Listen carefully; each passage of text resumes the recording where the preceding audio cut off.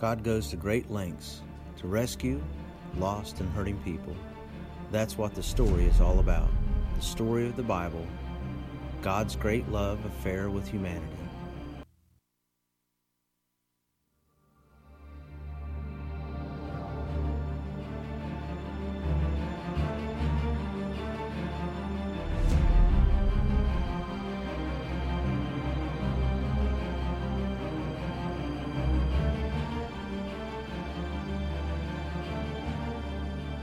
Good morning. Good to see everybody out here today.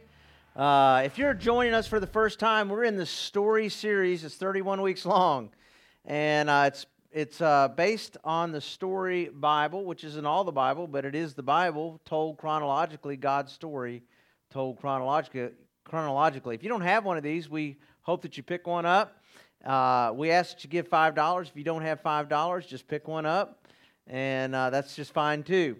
What we're doing in this is looking at the upper story of God redeeming mankind, and then we're also looking at the lower story of people's lives and how that ties into that. And what we hope to find and accomplish is that you would find your story in God's upper story. Today we're talking about wandering, and it's that space in between, and we don't like that. It's the place where we are and where we want to be, that in-between moment.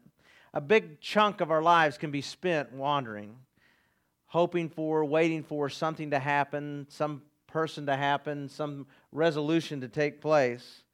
And I remember years ago, living in a different place, my neighbor told me about his story of trying to find himself at 16.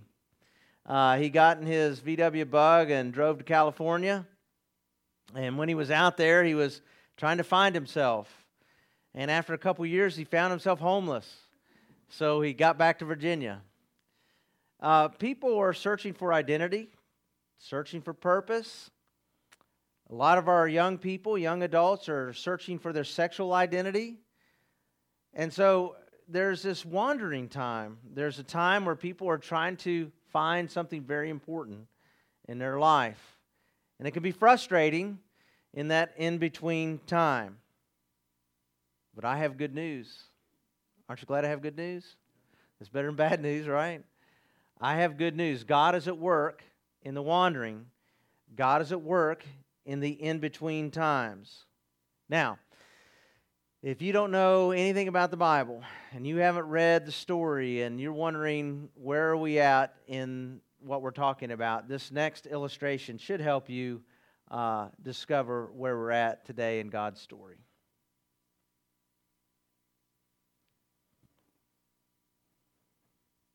We hope.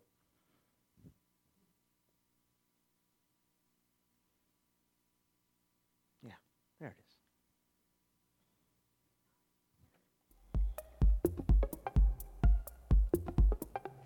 As the Israelites journeyed through the desert, they began to complain. They were tired of eating manna and wanted meat like they had when they were slaves in Egypt. Frustrated by their complaining, God gave the Israelites exactly what they wanted. A huge wind blew an enormous flock of quail right into their camp. They had so much quail, they ate it for every meal for a month. It was literally coming out of their nostrils. Not long after this, the Israelites continued their journey toward the Promised Land. They came to the outskirts of a city called Canaan. Moses sent spies ahead to see if the city was a good place to live and how tough the battle might be to take it over. The spies came back and told him the land was amazing, flowing with milk and honey and all kinds of fruit. But the people living there were huge, like giants, and that it would be impossible to defeat them. But two of the spies, Joshua and Caleb, told the Israelite leaders they should go into Canaan because God was on their side. The leaders refused, becoming so angry at Joshua and Caleb that they almost executed them. Because the Israelites didn't believe that God would help them, God sent them to wander in the desert for 40 years. In the desert, The Israelites were having trouble finding water and began to complain. So God told Moses to speak to a rock and water would flow from it. Moses trusted God, but only partly. He not only spoke to the rock, but struck it with his walking stick. When he did, water gushed from the rock. God wasn't happy with Moses' lack of trust and punished him by allowing him to see the promised land, but not enter it. Moses was getting pretty old and looked for someone to take over for him as leader. He chose Joshua.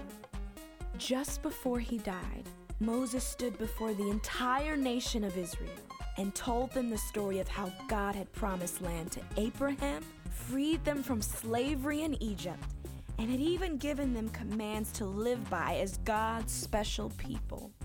When he finished, Moses climbed a nearby mountain.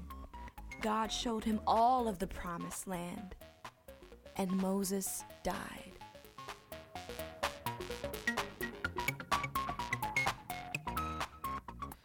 The wandering, that time between the Exodus and entering the promised land.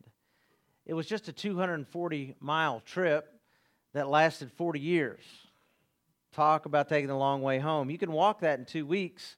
We know from Deuteronomy chapter 1, verse 2, it takes 11 days to go from Horeb to Kadesh Barnea on the Mount Seir road. So after a year spent at Sinai receiving the law, they could have walked a couple weeks and been into the promised land. But because of not trusting God, because of some other problems, they end up in a period of wandering. But God is still at work. He is still at work. Even when we make bad choices, it brings consequences into our life, or someone else makes bad choices, brings consequences into our life, and we go through a period of waiting and wandering. And it's tough to know this, but God is still at work. The wandering allows God to discipline His people and allows His people to grow in trust. And so there's value in the in-between time. Have you ever noticed God is not a big fan of the direct route or short time periods, right? I mean, this story is classic for that. God allowed Israel to spend 400 years as slaves in Egypt to build a nation. And then there's this 40 years of wandering. There's a year at Mount Sinai waiting to understand and receive all the law. Before that, we talked about Abraham, and he waited decades for God to bring that promised child into his life. Before that, we talked about Joseph. We talked about how Joseph was 13 years after his brothers sold him out.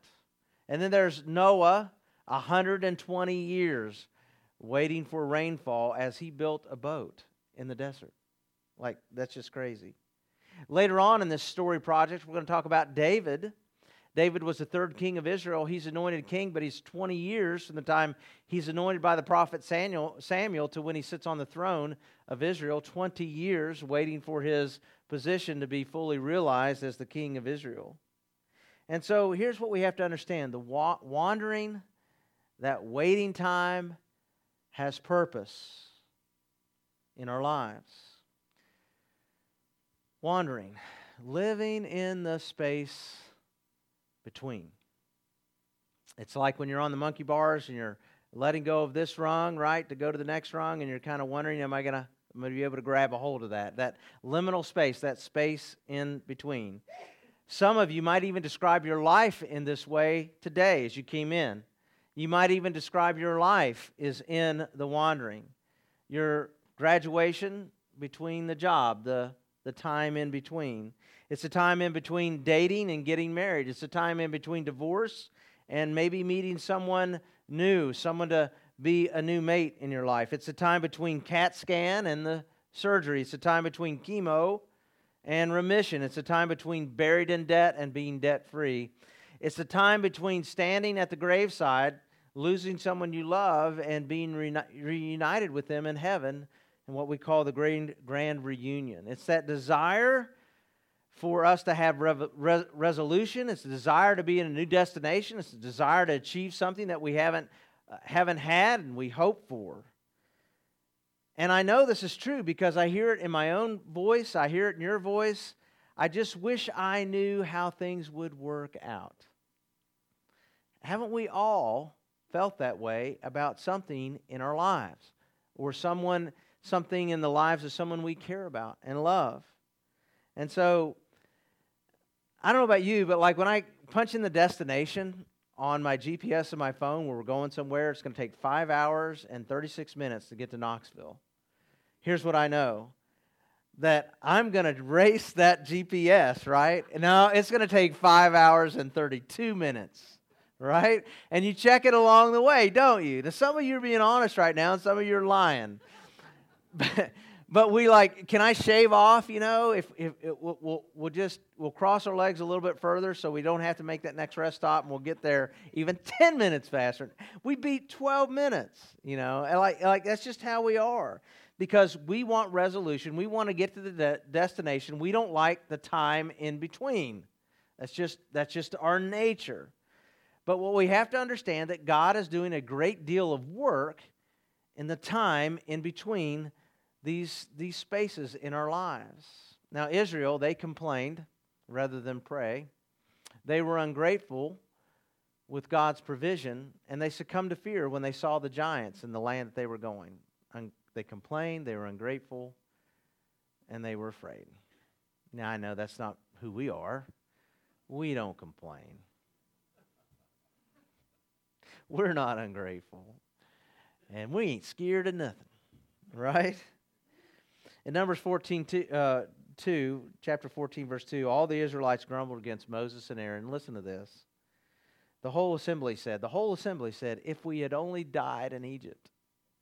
They would rather have died in slavery than be given new life. And we think, how is that possible? Well, they were slaves for 400 years. They didn't even understand how to live free. Corrie ten Boom writes about her account living in the death camps of Germany and surviving. And she talks about how when she gained this freedom, that it was hard for her to relearn how to live not being a prisoner. So if you're a Christian, here's what we believe. We believe that we are transferred from a kingdom of darkness into a kingdom of light. And so we go from one worldview to another worldview. We go from one way to think about life to a new way to think about life. And the challenge is learning how to live free. Because when we're in the kingdom of darkness, we're enslaved to something or some entity, someone. And learning to live free can be a real challenge. It doesn't happen overnight. It doesn't happen at your baptism. It doesn't happen when you say the prayer. It happens through what we call discipleship, a growing, a maturity. And we go through these stages where we're not comfortable with living free. And that's what happened to Israel. And they were complaining, and they were ungrateful, and they were afraid. Have you ever noticed that when you're on a road trip with your family, the complaints come from the back seat most often? Right? When are we going to... Right? All right. When will we eat? Right? I have to go to the bathroom. Somebody keeps saying eat. Someone once told me this morning the best sermon I ever heard was 7 minutes long. I can't say hello in 7 minutes, right? All right. So anyway, it's going to be a little while before we eat. But God cares. Look, the people in the back seat wonder if the person at the driving the car understands their plight, their problem, their discomfort, right? And that's why they're complaining. And so when it comes to us in the spiritual journey we're on, and say God's in the driver's seat for this example, we need to give God the benefit of the doubt that He knows what He's doing and that He can handle it, and He knows the right time to stop, the right time to eat, the right time to do whatever. And so here's my point is that God knows what He's doing, and we have to learn to trust Him in the wandering. We conquer complaining through worship. Now, worship's a lot of things. It's not just singing. It's how we give. It's how we serve. It's the Scriptures. But In Exodus 15, Miriam, Moses' sister, she's the first prophetess in the Bible. She leads the whole congregation of Israel in singing this beautiful song about God delivering them from the Pharaoh in his pursuit of his army. And you can read about this. You can read the song that they sang. And all of Israel was declaring God's deliverance and His glory. And they were all worshiping God because of what He had done. But 1 month later, they are complaining because they are thirsty. What we needed Miriam to do in that moment was step up and lead the congregation back in singing about God's provision and God's blessing and God's deliverance, right? That's what we needed in that moment, but it doesn't happen. And so they had lost perspective of being delivered by God, and now they think they're going to die in the desert. John Ortberg says it's real important that we learn how to change our perspective in life, that we fall into this habit of seeing the world just through our own eyes and not from God's perspective. And so we have to learn how to change our perspective. And so you're going to help me in this little audience participation moment, right? You're going to, when on cue, right, on cue, you're going to say it could be worse. All right? So let's practice this one time. Here's the cue. All right. When you're driving to work on Monday morning, reluctantly, when you get out of the shower and walk by the mirror,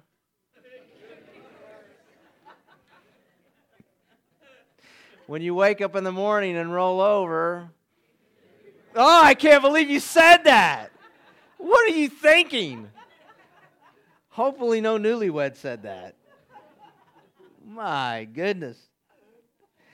It's easy to think that life's unfair. It's difficult to keep a perspective that God wants us to have. He's in the driver's seat. He knows we're discomforted or we have a need. But in that wandering, in that in-between space, God is in control. So be very careful about complaining and grumbling with God. Paul talks about this in 1 Corinthians 10. We jump to the New Testament for just a moment. Paul says, we must not put Christ to the test, as some of them did and were destroyed by serpents, nor grumble. We could insert the word complaining, as some of them did and were destroyed by the destroyer. Now these things happened to them as an example, but they were written down for our instruction. The reason we have the Old Testament is to learn from history and get a perspective on life, that we don't fall into the habit of grumbling and complaining about our position in life or what we're lacking, what we think we're lacking, or what we're hoping for. We support a mission here called Rwanda Challenge, and we give on a monthly basis, and we provide oversight, and Frank Reynolds, who established this mission to teach Rwandan pastors the Bible, has invited several of us to go over there and co-teach with him. And my first trip over there, I discovered what Rwandans call the United States. They don't call it the United States. They don't call it America. They call it heaven. And I was getting confused a little bit because every once in a while they'd be talking about heaven, and I thought they were talking about heaven, and they were talking about the United States. And it just gave me a perspective, like on life, on how physically we're blessed. I'm not so sure that's always a good thing. But anyway, on the ride home, on the flight home, which is quite long, as you can imagine, I was sitting in my second class seat. I could look down the aisleway, and every once in a while I could get a glimpse into first class, right? And there was a seat empty in first class. I knew it. I could see it. Nobody's in that seat. I could be in that seat, not cramped up here with Stinky Guy on my left, right? Eating like little chips or whatever. And then I thought about my Rwandan brothers and sisters. I'm in a second class seat, complaining on the way to heaven. Now, some of us could say that's true in our own lives. If you know Jesus and you're following him, you are on your way to heaven. So don't complain about a second-class seat or a third-class seat or a fourth-class seat or whatever. It might be cramped, it might be uncomfortable, it might be a long time, but God is going to bring us home. And we need to believe that no matter what's happening in our lives. So our ability to live faithfully is remembering God's word. There will be seasons of waiting and wondering, but we know that God has a solution to the crisis. God can bring good out of bad. We know these things.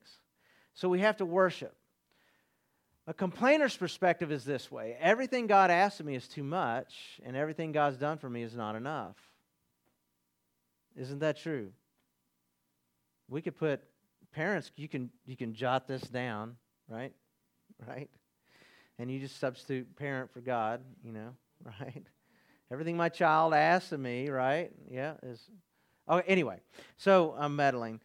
But God, he left his glory, put on flesh and bone. We call him Jesus. He served in a humble way. He died on a cross for our deliverance. So what is it that God hasn't done for us that's necessary? The answer is he's done everything that's necessary. And so in the moments where we're wandering in these seasons of our lives, sometimes we wonder, like, God, you're not doing enough, but that's a complainer's perspective. God has done enough. Above and beyond our redemption is just good. It's just like blessing. It's just like overflow. It's just chrome on the bike. It's just, bells and whistles. It's just beyond that. And so have faith in God and his resources and his strength that he will deliver you through those times of wandering, and cease the whining and complaining, because that won't do anything to help any of us when we're going through these moments and seasons in our life. Worship. Learn to worship. And that's what we're going to do right now. So I want you to read the emboldened print as I read through this passage of Scripture. Give thanks to the Lord, for he is good. Let those who fear the Lord say, in my distress I prayed to the Lord, and the Lord answered me and set me free. The Lord is my strength and my defense, and he has become my salvation. You could write this down and use it tomorrow when you feel discouraged, or help someone else. But we learn to worship. So it's either through the word or through song or through encouragement with one another or through serving others who are, I've noticed a great therapy for people who've gone through loss, whether it be death, divorce, addiction, recovery, whatever, is helping other people. And they often find healing in that act of worship, of serving others. And so Moses gives these final words. So the book of Deuteronomy is Moses' final words to Israel. And he says something that's so critically important that they had never heard before, that took Moses a lifetime to learn. And here's what he said. Love the Lord God, listen to his voice, and hold fast to him, for the Lord is your life. The Lord is your life. He doesn't say the Lord is your helper, although he does. He doesn't say the Lord is a great provider, though he says the Lord is your life. Let me help you with this. Everybody has at least one thing they are praying for, desperately hoping for, or think is critical for their life to be full of joy and happiness. So I just want you to take a minute, take a moment right here, and think of that one thing. Okay? One thing that you need to have, you're hoping for, or that one person that has to be in your life for you to be happy. Think of that one thing. All right? You got it? Now, imagine Jesus sitting beside you. Because he is.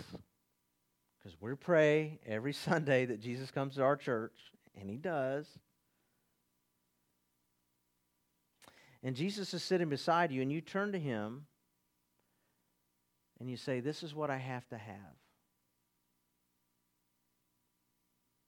And Jesus says, No.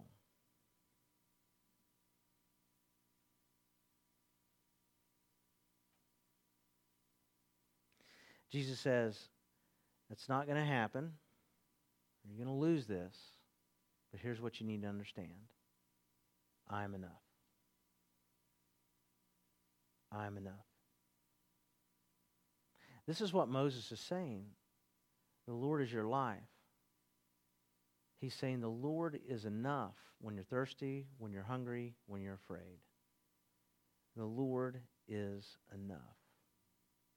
I know this is a big question of humankind today, because one of my favorite bands, U2, sang so eloquently, I still haven't found what I'm looking for, searching for, whatever it is. I've forgotten. It's been a while. So here's the thing. Like, you and I have to come to grips with that Jesus, the Lord, His presence, that relationship in our life is enough for us. If I have Jesus, everything else ultimately doesn't matter. Now, this is easy to say when life is up and to the right, but it's hard to say in a time of loss, in a time of wondering, in a time of anxiousness and angst about something in our life that's not resolved. Israel's approach to gods in Egypt was that you come and you worship these demigods and they would supply what you need. So I worship this God for rain, for the harvest. I worship this God for children. I worship this God for food. I worship this God for whatever. And so the gods were meeting their physical needs, they thought. And that if I worshiped that God, it would give me what I wanted. So when the Lord God does not deliver on what they want, they begin to abandon Him, and that He's not strong enough to help them. And so what God was trying to teach them is what they really needed was a relationship with Him, not all these physical things. He could easily supply that, but what they first needed to have was a relationship. So their approach to God, the Lord God, was that He was a divine vending machine. I worship Him, and out comes what I want. And that was their approach. This is the problem in the United States. Really, in any of the developed world, we live in this culture where we pretty much on demand have what we want most of the time. And so we approach God that way. But the Lord, He desires a relationship with us, not a transaction. I have wrestled with this thought for many years in my own life and in looking at the life of the church, that most of the time people are approaching God in a transactional way. Anytime love is a transaction, anytime love is contractual, it's no longer love, it's a business deal. God gives me this and I get that. Or I give God this and He gives me that. And so many people approach God this way. I go to church and God will give me what I want. Now, some of these wants and desires are not bad things, but if that's where the approach ends, and that relationship's not about love, it's not about faith, that's a contract. God delivers and I get, right? So here's some of the ways we approach God with this transactional mindset, okay? Parents bring their kids to church because they see the importance of a child's moral development. That's a good desire. But if you're not careful, Jesus and the church simply become a life coach.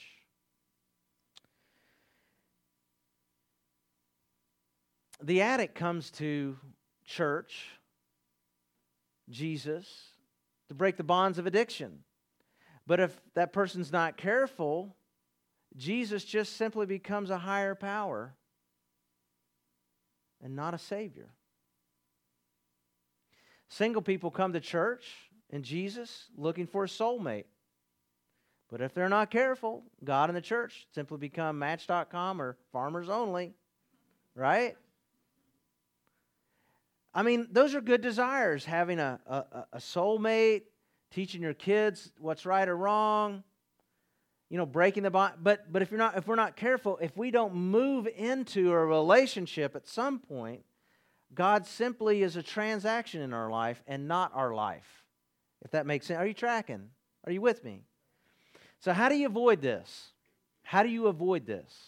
Making God into a divine vending machine. You avoid this by pursuing a relationship only and nothing else. Like you might get well, you might not. You might find the person that you want, you might not.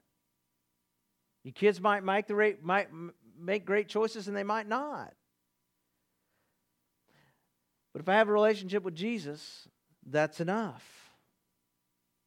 So Jesus, He isn't just a part that repairs the broken stuff in your life. He is your life. And this is a real challenge to grasp. And so Moses figures this out. And he tells them, now look, if we make God a means to an end, He must disappoint us at some point so that we can come to understand it's the relationship we need with Him, not His products.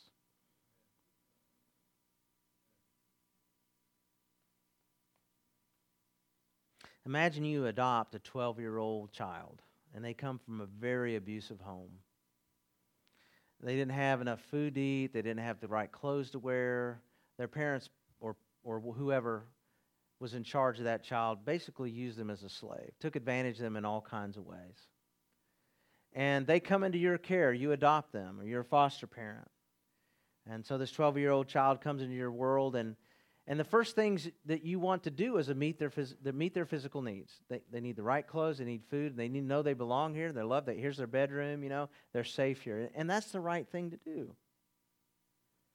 But at some point in time, if you really want to be a good parent, you have to deny them what they want so they come to love you as a parent. Or you simply become a vending machine for them. And they will abuse you when they don't get when they put the quarter in and they push the button, and you can say, it's been a while since I've been to vending machines, right? When they put the $1.50 in and the object doesn't come out, they start kicking the machine. Right? They get mad. They get upset. And so at some point in time, you have to disappoint them if you're going to be a parent. At some point in time, God has to disappoint us so that we know it's not the things that He provides that we really need, but the relationship that we need. Right? This is really hard to grasp. So trust God in the wandering. Easy to say. Easy to say. Trust God that He will give you what you need when you need it, or it's simply time to come home. Trust that God will provide maybe even your hopes and your desires at the right time. And remember, God's timetable and our timetable are dramatically different. Trust that God is at work in your life in the wandering, that just because you're in that in-between space from one monkey bar to the next, that He has not given up, that He is still at work. Conquer the complaining through worship.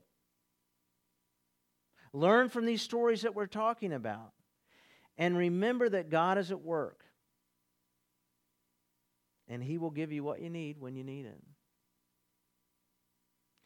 Now, after 17 years of ministry with one family, here's what I know. There are people who are still waiting